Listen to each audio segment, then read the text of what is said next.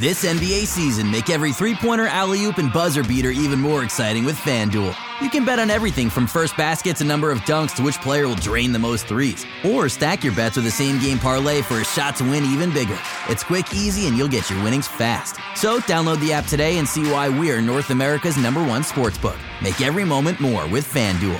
19 plus and physically located in Ontario. Gambling problem? Call 1-866-531-2600 or visit connectsontario.ca. Want to hear something amazing? Discover matches all the cash back you earn on your credit card at the end of your first year, automatically, dollar for dollar, with no limit on how much you can earn. Extra cash? Come on, how amazing is that? In fact, it's even more amazing when you realize all the places where Discover is accepted. 99% of places in the U.S. that take credit cards. So when it comes to Discover, get used to hearing yes more often. Learn more at discover.com/yes. 2020 Nielsen Report. Limitations apply. Want to hear something amazing? Discover matches all the cash back you earn on your credit card at the end of your first year, automatically, dollar for dollar, with no limit on how much you can earn. Extra cash? Come on, how amazing is that? In fact, it's even more amazing when you realize all the places where Discover is accepted. 99% of places in the U.S. that take credit cards. So when it comes to Discover, get used to hearing yes more often. Learn more at discover.com/yes. 2020 Nielsen Report. Limitations apply. I'm Brian Goldfinger of Goldfinger Injury Lawyers, and you know what makes me mad? When insurance companies deny your claim for no good reason. That's why people call me. I'm the lawyer insurance companies don't want to deal with. Visit goldfingerlaw.com and get us working for you. Hello and welcome to the Raptors Reaction Podcast. I'm your host, William Loom, speaking to you after the Toronto Raptors lost in overtime to the Detroit Pistons by a score of 112 to 107. In Detroit,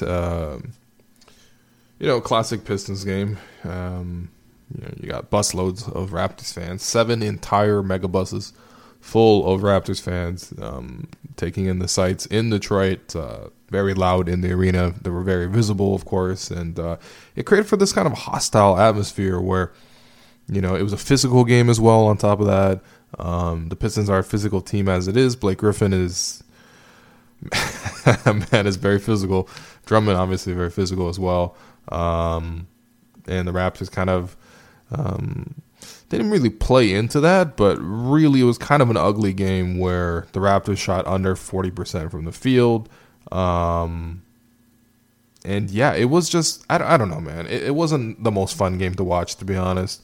And that's not really because of the result, because the Raptors did actually have some chances to win, but let's start at the beginning. Raptors start out the game really, really slow. I think they were down like 12-4 at some point, like really early on. They just couldn't get their offense going. They righted their ship early on, though. Kyle started taking control of the team. He was very aggressive from the jump. He was obviously the Raptors' best player tonight. Kawhi Leonard out with load management, so it's up to Kyle to step up, and Kyle really did do that. As sort of similar to that Magic game, it was Kyle that sort of jolted them out of their malaise. And unlike the Magic game, they actually sustained their effort. But, it was, they competed pretty hard. Third quarter, it's pretty narrow for the first half. Norm Powell actually got it going there for a little bit in the second quarter, so he kind of carried the bench. Third period came around. It was weird. The referees started taking a big part in the game, because in the third quarter there, you got technicals on Danny Green and a technical on Pascal Siakam, and then Zaza Pachulia got kicked out for.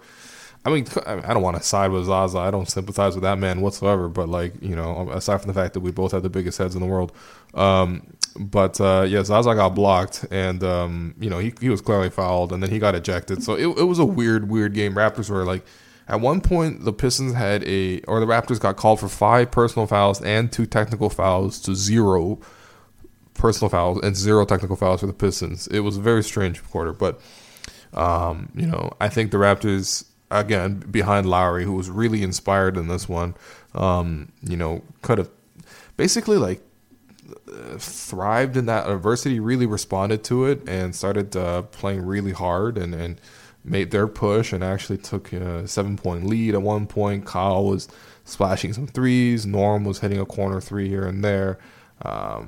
Marc Gasol had a 3 during that stretch. It was nice to see the Raptors, step up defensively, force some turnovers, get out on the break. And it looked like from that point, the Raptors are going to just hold control of the game and sort of ride it out. That didn't happen, though, however, because the bench was just awful in the third and fourth quarter there. The Pistons went on a 15-0 run, largely against the bench units.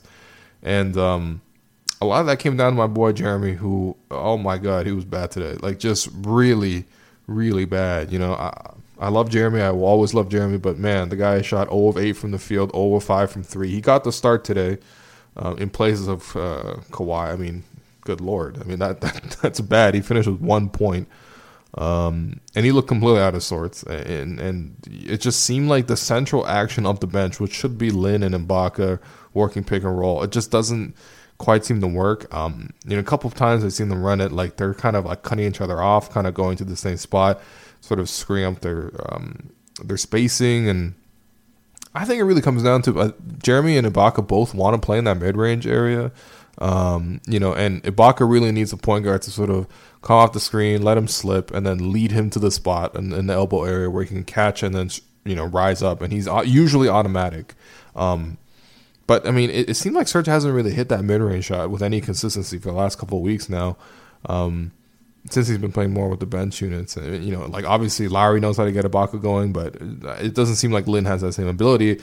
And to the point about, playing in the mid-range area, Jeremy also likes to, come across a high screen and then probe around and then occasionally pull up from that mid-range area where the defense might sag off or whatever. And he's pretty good at that shot, but it's sort of a situation where he just needs to make a concession to Ibaka, let Ibaka have a couple of those jumpers, and then once Ibaka establishes himself, then Jeremy should look for a shot. But in any case, the bench unit just wasn't working, and that wasn't even because it was just like defensively they weren't playing well. Like Ish Smith kept breaking down the point of attack and then getting into the paint, and the Raptors would collapse the paint really hard, and then Ish would kick the ball out. Like the guy had 8 assists in 20 minutes, and like I swear all those were driving kicks. And Ish Smith always gives the Raptors issues. It's kind of really annoying, but yeah, I mean, the Raptors had to fight back. Fourth quarter there, tight finish down the stretch. OG gets a crucial tip in to tie the game at 100. And the Raptors actually had a good chance to win this game. Nick Nurse called timeout with 1.5 seconds left. And they drew up a pretty good play where there was like a little down screen, and then Marc Gasol popped free in like the opposite corner. So Kyle threw an inbound pass sort of, to the corner. Very, very good pass right in Gasol's hands. Gasol had a clean look, tossed it up. It didn't go in, which is unfortunate. And then the game had to go to overtime. Overtime, the Raptors looked like they again had control. Kyle came out with a driving layup. They got some free throws, and I think they took like a 5-point lead. And it just wasn't the cleanest finish. The Raptors offense kind of completely went dry and got stuck on 107, which is where they ended the game. Whereas the Pistons, got a couple of foul calls here and there, and I don't know. Drummond hit some free throws. I mean, the guy has improved his free throws, but him switching 2 free throws in overtime, I didn't expect that. Reggie Jackson hit some really tough shots, and yeah, the Raptors, and they lost the game. It kind of is what it is. And honestly, I wasn't too worried about this game. I didn't even watch it live. That's how much I thought of the importance of the game. Went to Spoon and Fork in Etobicoke, so shout out Etobicoke. Yeah, I mean, I'm not too worried about this game. I'm not worried about playing the Pistons in the playoffs too much.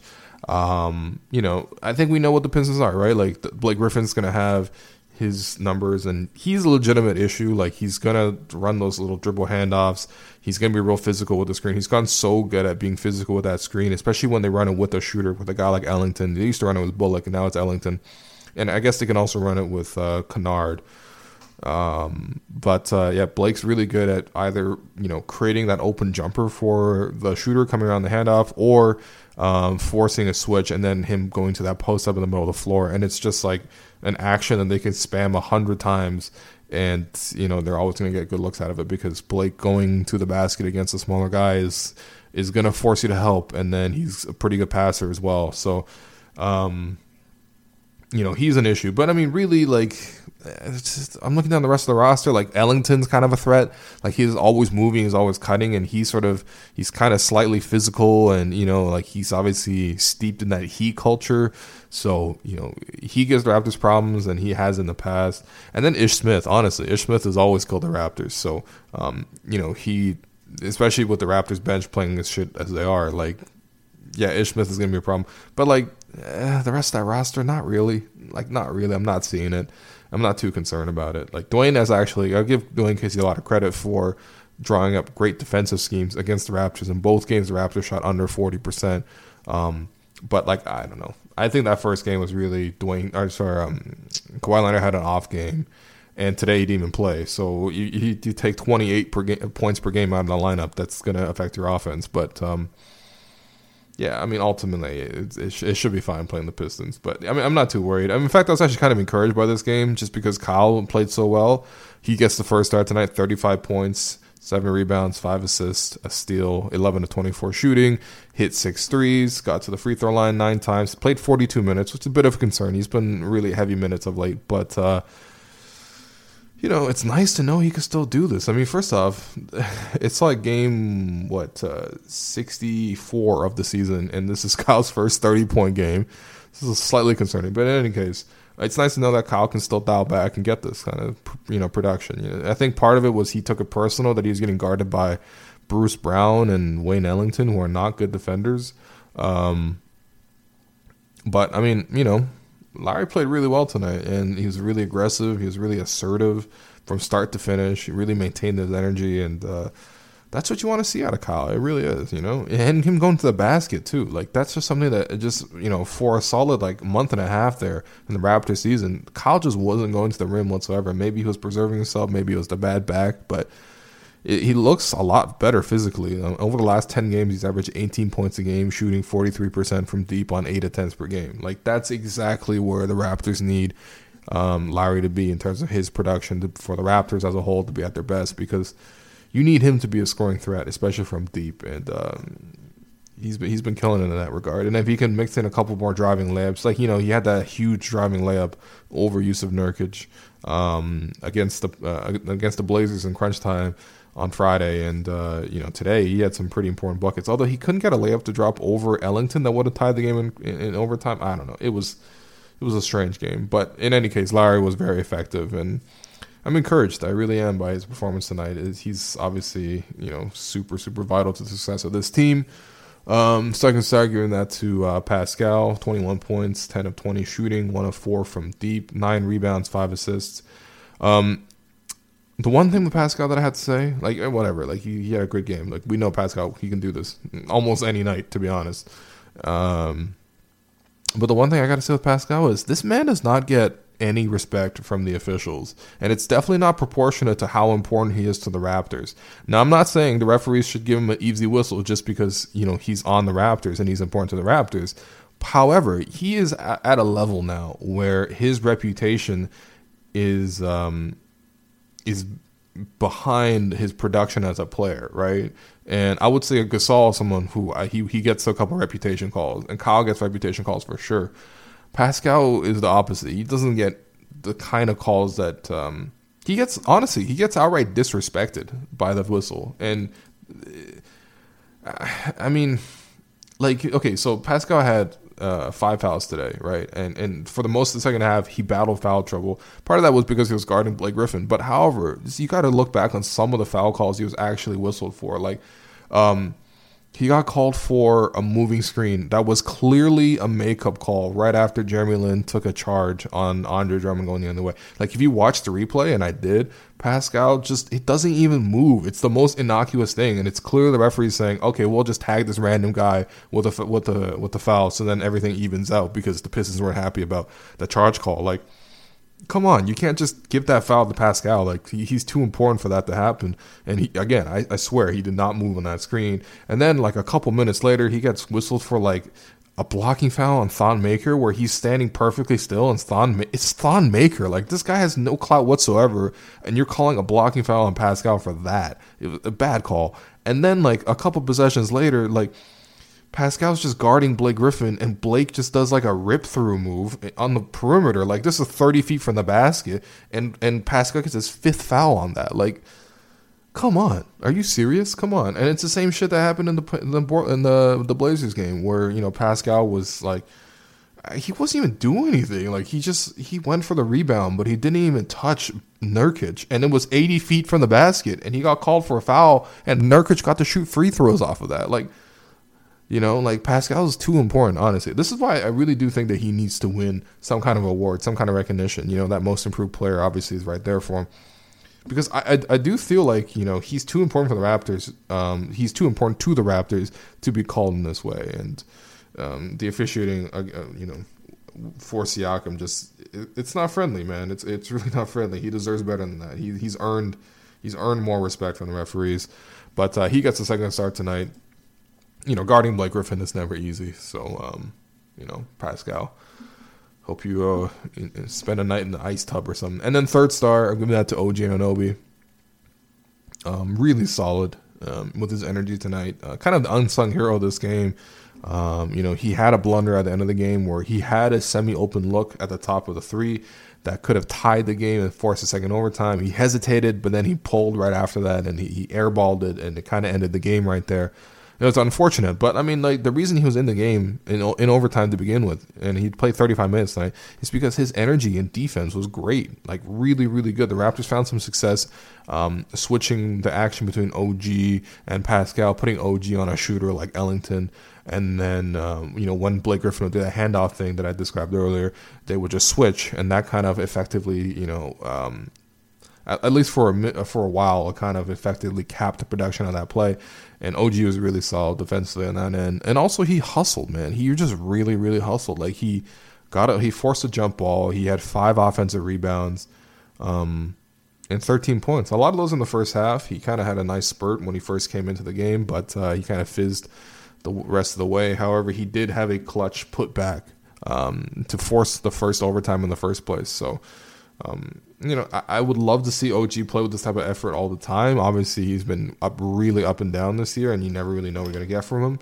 When he does give you this type of production, though, then it does help the Raptors out a lot. And if the Raptors do end up playing a team like the Pistons, I mean, even a lot of these teams, like teams like the Sixers, the Pacers, the Bucks, like, you're going to need a strong, versatile wing defender like OG Anunoby. And it's very encouraging to see that he's coming back. He's coming around a little bit, because honestly, the Raptors, he's very important to the team. He really is. Until the Raptors sign another big wing or maybe even a power forward, OG is going to be very important to the team, and it's important for him to play like this on every night. And maybe that's too much to ask for, but he does make a big difference when he plays like this. So those are your 3 stars. And then the Gerald Henderson Award, I'm giving that to Luke Kennard. He's come on really strong lately. I've always really liked Luke Kennard's game. You know, he could definitely shoot it really well. Pretty smart player, left-handed, so he's obviously crafty. And tonight, 19 points on 6 of 10 shooting, 5 threes, and 5 assists. Kennard kind of torched the Raptors. Not gonna lie, he kind of torched the Raptors. The whole Pistons bench torched the Raptors bench, man. I mean, it was tough to watch. You got Ibaka out there. Ibaka had a tough stretch, man. This whole Ibaka thing, by the way, is not sustainable. Like, it really isn't. Like, he's not the same player whatsoever when he plays with the bench. And he needs to play with Lowry. But then Lowry needs to play with Gasol. And Gasol can play with either lineup. It's just tough.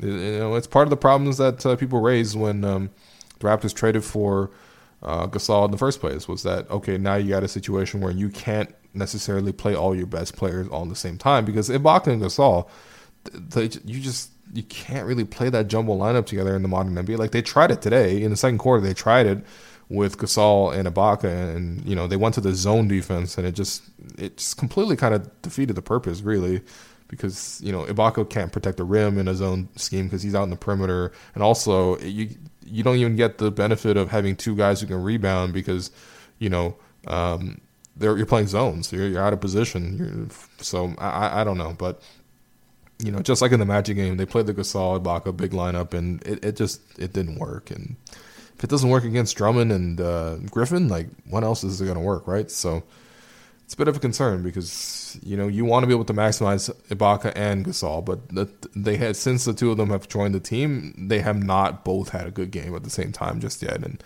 don't think that's a coincidence. So ultimately, not too much to worry about in this game. You know, like, they lost the game, sure, whatever, but, you know, they've also given the Raptors, they've also given fans, you know, that very exciting Spurs win, that very exciting Celtics win, that very exciting Portland win. So, yeah, whatever. We'll see what they do against Houston on Tuesday. That's going to be a fun game for sure because CP3 is actually playing well again, and Harden's still doing Harden stuff. I'm assuming that Kawhi will be fresh for that one, but we'll see. But, you know, the Rockets are playing well right now. You know, they just smacked up the Celtics.